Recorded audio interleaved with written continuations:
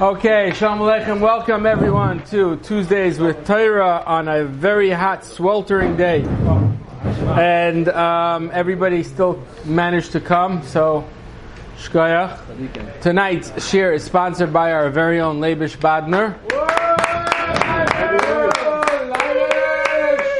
Le'ila Nishmas, his father, Reb Menachem Mendel ben Nachum, which also coincidentally happens to be my grandfather. Wow. Small world. And so his neshama should have an aliyah. I honestly believe that he's shepping a lot of nachas from his son Leivish and his whole family.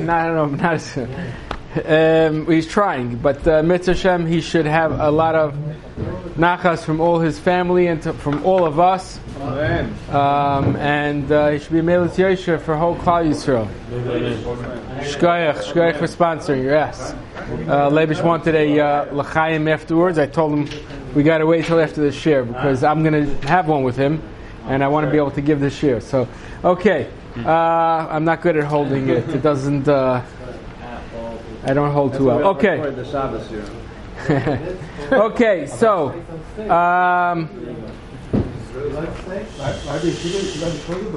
Leibish, if he's sponsoring, then you have to also be quiet. Okay, so we spoke. I want to give a little bit chazar because it's no coincidence, not any coincidence whatsoever, right? We learned to Chaim last night. What's the next subject on Pele Yaitz? We started the 3 weeks. What is the next subject?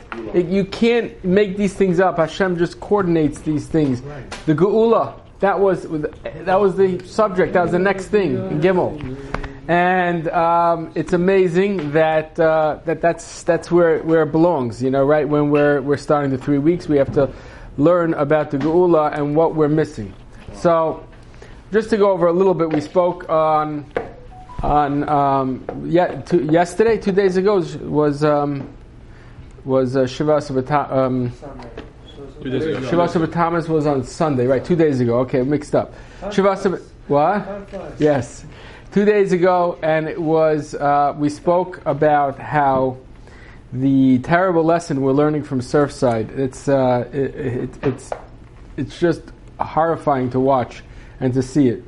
One of the things that's for me extremely hard to see is that, I mean, every Jew always likes to give criticism and give advice, and every Jew thinks I'm prefacing that, but I think that they're doing a horrible job. Excuse me, because if you have somebody that is falling, and there is a chance that there is air pockets and people are there. You have 36, the Gemara says you can last without water for 3 days. After that, you cannot last. So you have a very, very short window to get them out. You have 3 days to get them out. Now, it behooves everybody, just on the chance that there's one person that's caught in a pocket, which we'll find out in 4 months when they finally, get the rubble off, because it's dangerous. Yeah, they say that they're not doing it fast because it's dangerous. But what's happening? That 1, 2, or 3 people that dead anyway from a lot worse dead than if they would be on top of it and it would crumble. They're dead from starvation, and that's worse. Being stuck there. So what we would have done is we would have let everyone come in. Everybody have 10 cranes, just lift and move. Yeah, it's dangerous, but just tie it, lift and move. In 3 days it could have been gone. Just move from one side. Not 3 hours, but if there is somebody there, right, it's too late because they're dead from starvation. So this is what I was thinking of when we started the fast. I said, you know what? The Beis HaMikdash was destroyed. Why? Because of Sinas Chinam. Because we weren't Noiseh Ba'oil Chaveri. So now we're starting to fast. I started to think about the guys, because Sunday, right, was a Thursday night, right, it happened. So Sunday was 2.5 days in. And I'm thinking, what does it feel like if there's a fellow, a brother or sister, or any person, any Tzelem Elokim that's stuck there down there somewhere in a pocket of air or whatever, and they're dying, literally dying of starvation. And we just said, let's when we fast, let's just think about this and connect to them. And at least it's not the same fast, but it hurts. We're tired, we're exhausted. We just think about, what does it feel 2.5 days? What does it feel to know you're fasting and there's no meal at the end of the fast? There's no bagels and the danishes. You got to have your danishes, No danishes and orange juice and coffee. There's the slim chance of them finding you, but the 30 feet of on top of you. So it was horrifying. But I think that we had to use that to connect with these Yidden. And the second thing that was a lesson from there was that somehow all the lessons, I say lessons, but that's what they were, that we had in the last tragedies. We had terrible tragedies. We had Meron, we had Stalin, and now Surfside. What were they all? What was the common thread? It was Yidden falling on Yidden. Yidden falling on Yidden. Of course, it wasn't their fault, none of them, of course. But Lamaisa, they were killing Yidden, killing other Yidden, every single one. So let's take a lesson. Instead of falling on Yidden, we should uplift Yidden. And that's somehow we can realize, that we're doing something, our part. We're learning from them. We saw the Yidden falling on Yidden. We're going to make it our business to lift up, to bring up, to hold up a Yid, and grab a Yid and hold it up. And finally, when you see all these people, Nebuch, and it's going to probably the hundreds of people that are dying in there, I think about another reason why we had to fast 2 days ago was because of the Torah burning. Now, the Torah, when Hananiah ben Tradian was burning, was when Sarah Hugei Malchus, he was burning. The Gemara has an interesting thing. He's telling his Talmud. He tells his Talmud, guess what? He's talking while he's burning, and with the Sefer Torah wrapped around him. They wrapped the parchment around him, and they put soft cotton filled with water on his heart, so he should prolong his death. Beautiful. So as this is happening, he's talking to his Talmud, like, "Hey, what's up?" It's amazing. And I remember seeing somewhere that when you're dying, I think I heard it from Rabbi Zakatinsky. When you're dying, I said it even. I don't remember who I said it from. When you're dying from Al Kiddush Hashem, it doesn't hurt. You don't feel the pain. Remember that one. Remember where it's from. But anyway, he's talking, and it's true. He's talking to his Talmud, and he says, "I see the parchment burning, but the Torah is not burning. The words are flying up. I see it flying up to Shemayim." So it was a little consolation for me, because Chazal say that we are all like a Sefer Torah. Our bodies are the parchment, and our souls are the words of the Torah written on it. So basically, when all of them are dead, in Surfside, but Lamaisa, it's their parchment, their souls flew up to Shemayim. So you can burn, and you can destroy, and you can squash the parchment, but you can never destroy our souls. We have Yiddish souls. And those people that died, Kiddush Hashem, they died because they died, whatever the reason Hashem was. But their souls are always going to be alive. So it's just a little consolation. But that's it's something to start the Gula, thinking about it. So Peliot says as follows. Let's go through this. He says that we have a chiyuv to believe that with our full faith that Mashiach is always coming, and this is one of the ikurim of the Yiddishkeit. So, also, after 120 years, we're going to be asked, Tzipisa Yeshua, did you wait? And it's a very, very funny thing, because how many people were comfortable, Tzipisa Yeshua, what are you talking about? I'm waiting for the ball game. I'm waiting for whatever I'm waiting for the Shidduch. Are we waiting for Mashiach? But we got to work on it. That's the idea. That's what we're here today. How we can work on it. So he says, how we see it. How do you see if somebody is actually really being tzipisa Yeshua? So the way you see it is by see how the guy talks.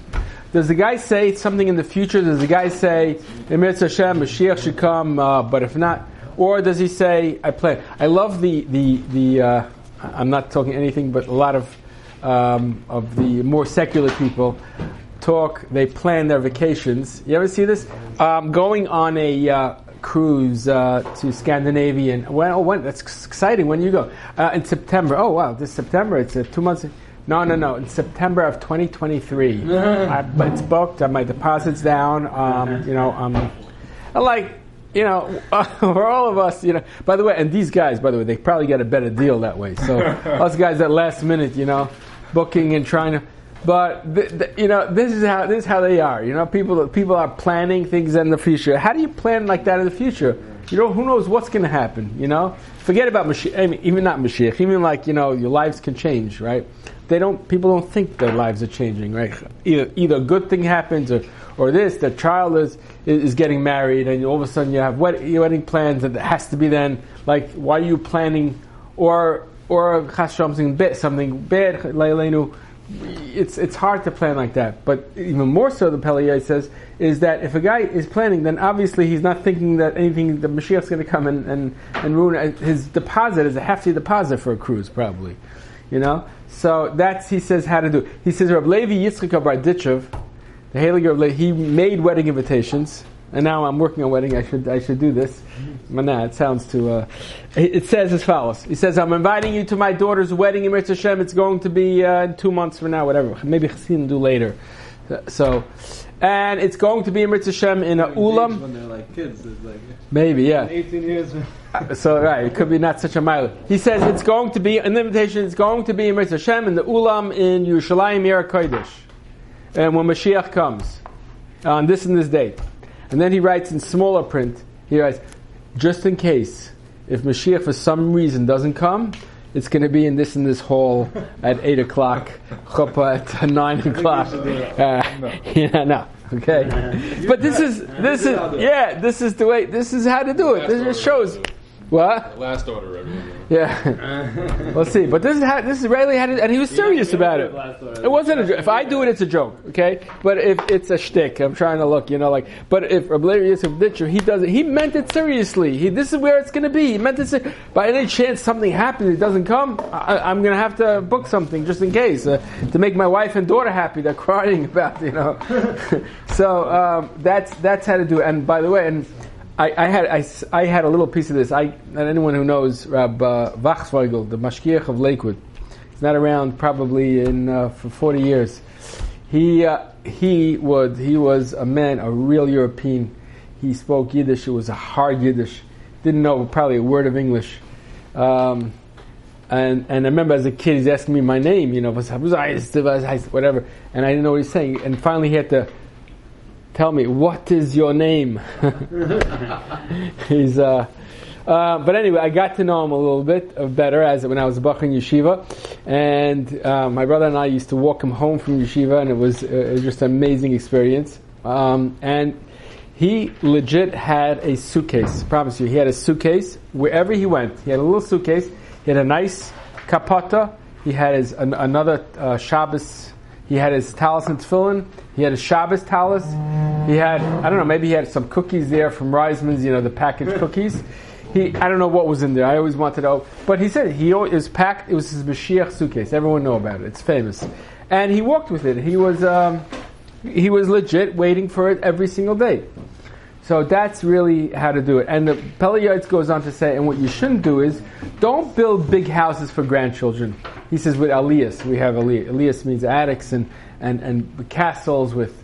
He says, very, very simple, right? We get married, we have the money, right? We got the money, we're rolling in it, Baruch Hashem, everyone should have the money, right? Amen. So, don't buy a house and build like 8 bedrooms.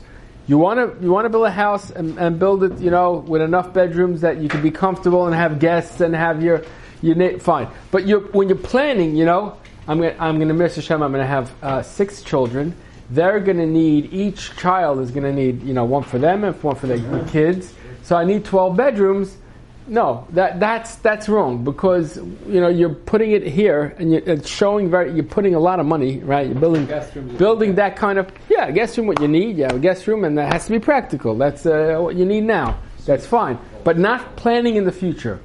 That's what he says. And I like to say this. I had this out with my son-in-law. We had this argument. He's buying a house. We're talking about how much to put. I'm saying put the minimum down. Even do the PMI with new first time homeowners. You can do 10%, right? Okay, you don't want to do 10, but he's doing even more than 20. So why? Don't put it down, because what's going to happen is Mashiach's going to come, right? All the houses are going to be devalued, right? You listening? Your house, you should refi, Reuven. Okay, listen. The Mashiach's going to come, and everything's going to be devalued, right? We're going to all and the real estate in Yerushalayim and Bnei Brak and Lud and everywhere else is going to skyrocket, right? So buy something now. So, right, it's going to come, it's going to devalue. We're going to have a war, we're going to all leave, it's going to devalue, right? Now, who do you want left holding the bag? You or the bank? If you have... I own it outright. Yeah, that's a problem. So refi. And take the maximum you can. And then leave and say, bank, there's my house. Well, so all the Parnassim when Mashiach comes anyway. So I said, and I always wanted. I said, like, why should I be left? Seriously, it's World War and stuff, and we're gonna have a house. No, this one, but There's a difference in who gets a apartment in Rova and who gets a apartment. Yeah, but you can't sell it because we're gonna have the whole Lakewood selling the houses, right? Come on, what do you think's gonna happen? The whole Tom's River, whole Jackson, whole Lakewood, Borough Park, Flatbush, Far Rockaway, 5 towns. Dumped on the market at one shot. Okay, who do you want to? It's 50% the value. Now, who do you want? So my son says no. But he said nah. Oh, that's somebody said that. I want to come back to. But he said no. I don't think it's yashristis to let the bank. He's a tzaddik. I don't think it's yashristis to let the bank suffer a loss because of me. Okay. So, but Lamaisa, so that's... Is it a mitzvah to steal from banks? Well, no, definitely not a mitzvah, but... okay, that's another thing. But the idea you have to understand, that's that we have to always be thinking about it, planning about it, and doing actions based on it. So now, a lot of us could feel very down. You know why? Because, listen, the bottom line is, why didn't he come now? The Chafetz Chaim cried for it. Reb Shlomo Kluger cried for it. The Chazon Ish, the Or Chaim HaKadosh, go back even further, right? It's not just this Friday. This past Friday? Right, this past Friday, I'm sorry, yes. So, Lamaisa, why should it come for us? We feel very bad. What, it's going to come for us? It's going to, we cry from Mashiach? Yeah, sure. And it's going to come it didn't come from the Chaim HaKadosh. There's 2 answers, okay? Anyone feel this feeling, or is this me, or just me? Anyone feel this feeling? That why is it coming from me if it didn't come for the great tzaddik? It's a famous kasha, famous feeling.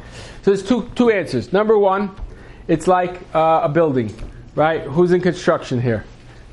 Okay? So, what's the hardest part? When you shore a foundation, right? You know how hard that is? When you're shoring it, shoring it and you're excavating and you have to shore, and you have to build a foundation, right? Once you have the frame and the top off happens, sheetrock, come on. You put a piece of sheetrock, you just shoot the screws in. I can do that, Come on. I can't sit there on the top welding. So the hard part, right, is the beginning, the foundation, is the steel, is everything else. We come with the finishing, with a paintbrush, okay, look, we finished. We're in construction. No, you're not. You're painting. I like the guys hanging on the, welding there. That's the guys, not the guys who built the Surfside, whatever. But yeah, that's the real construction. So the Chafetz Chaim, the Chazon Ish, the Or Chaim, those were the ones. Those are the builders. We're coming in doing the finishing touches. We're coming in with the little paint and touch-ups. Everything was done already. So that's when it finishes. That's when the bias is. So that's one teretz. The second teretz it's harder to understand, is that actually we're in a harder, in a certain way higher.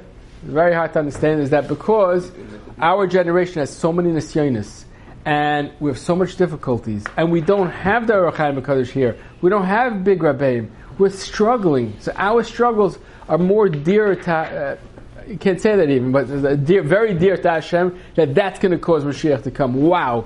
You guys have nothing, you have no Gedolim, and you have so much nisyonis outside, all over.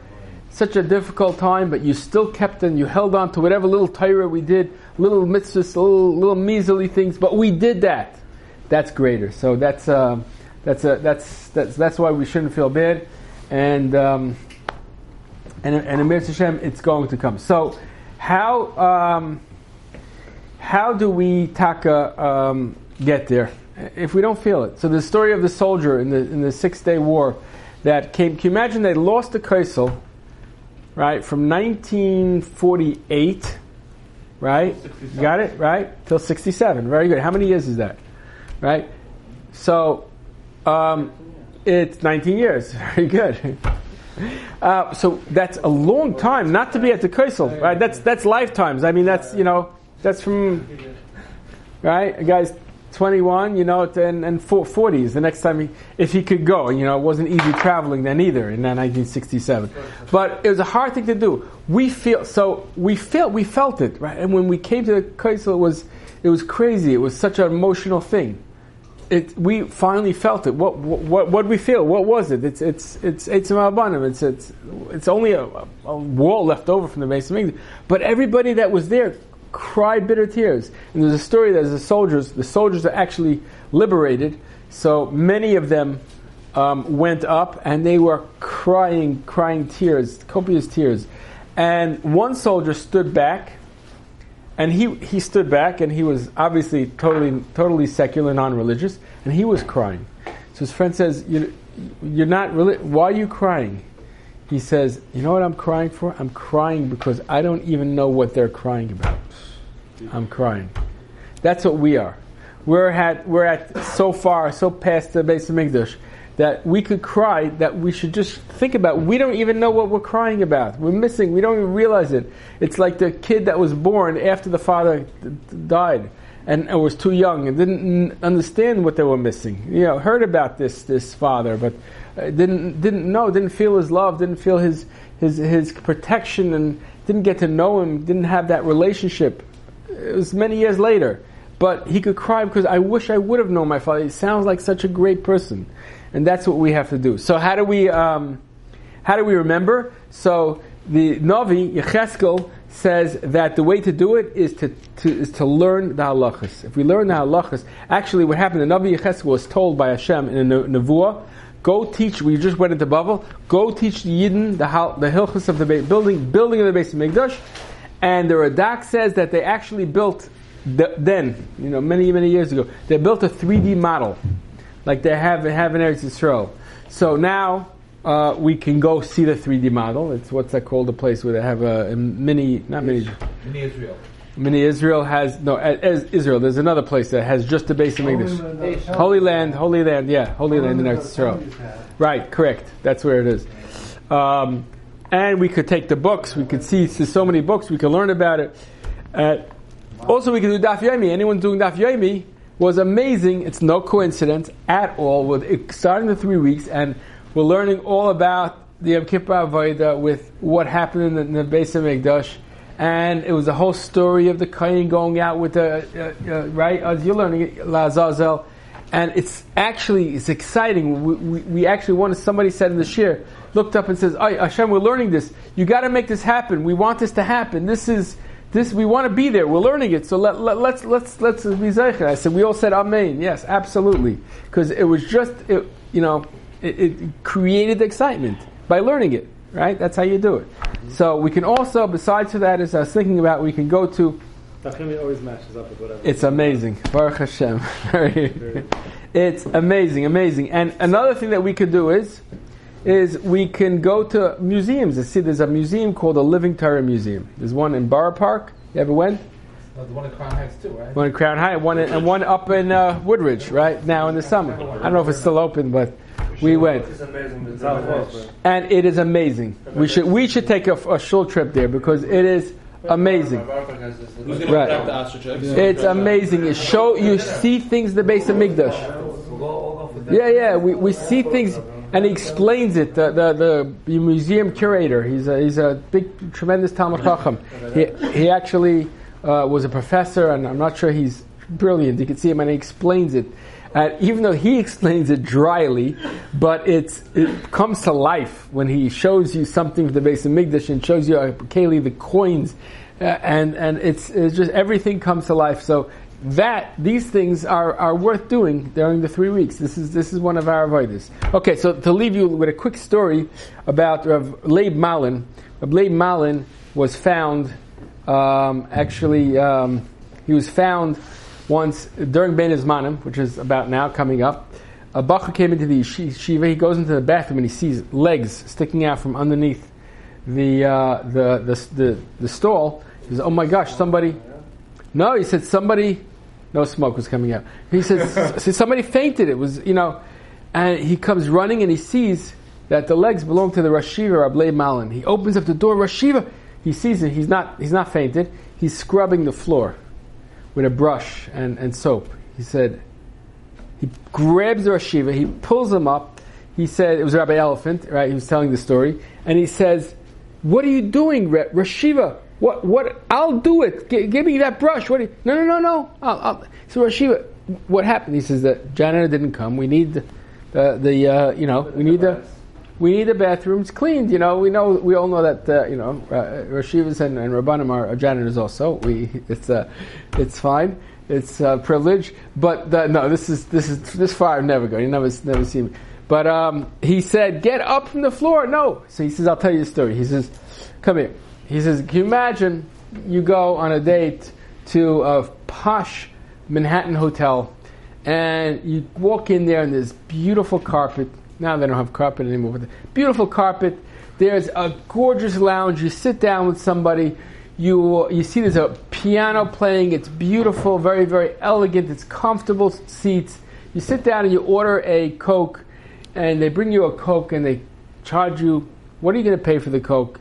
They're going to charge you at least $8, if not 10, 12, right? He says, "What, for a Coke that came from a fountain? It doesn't cost more than 10 cents."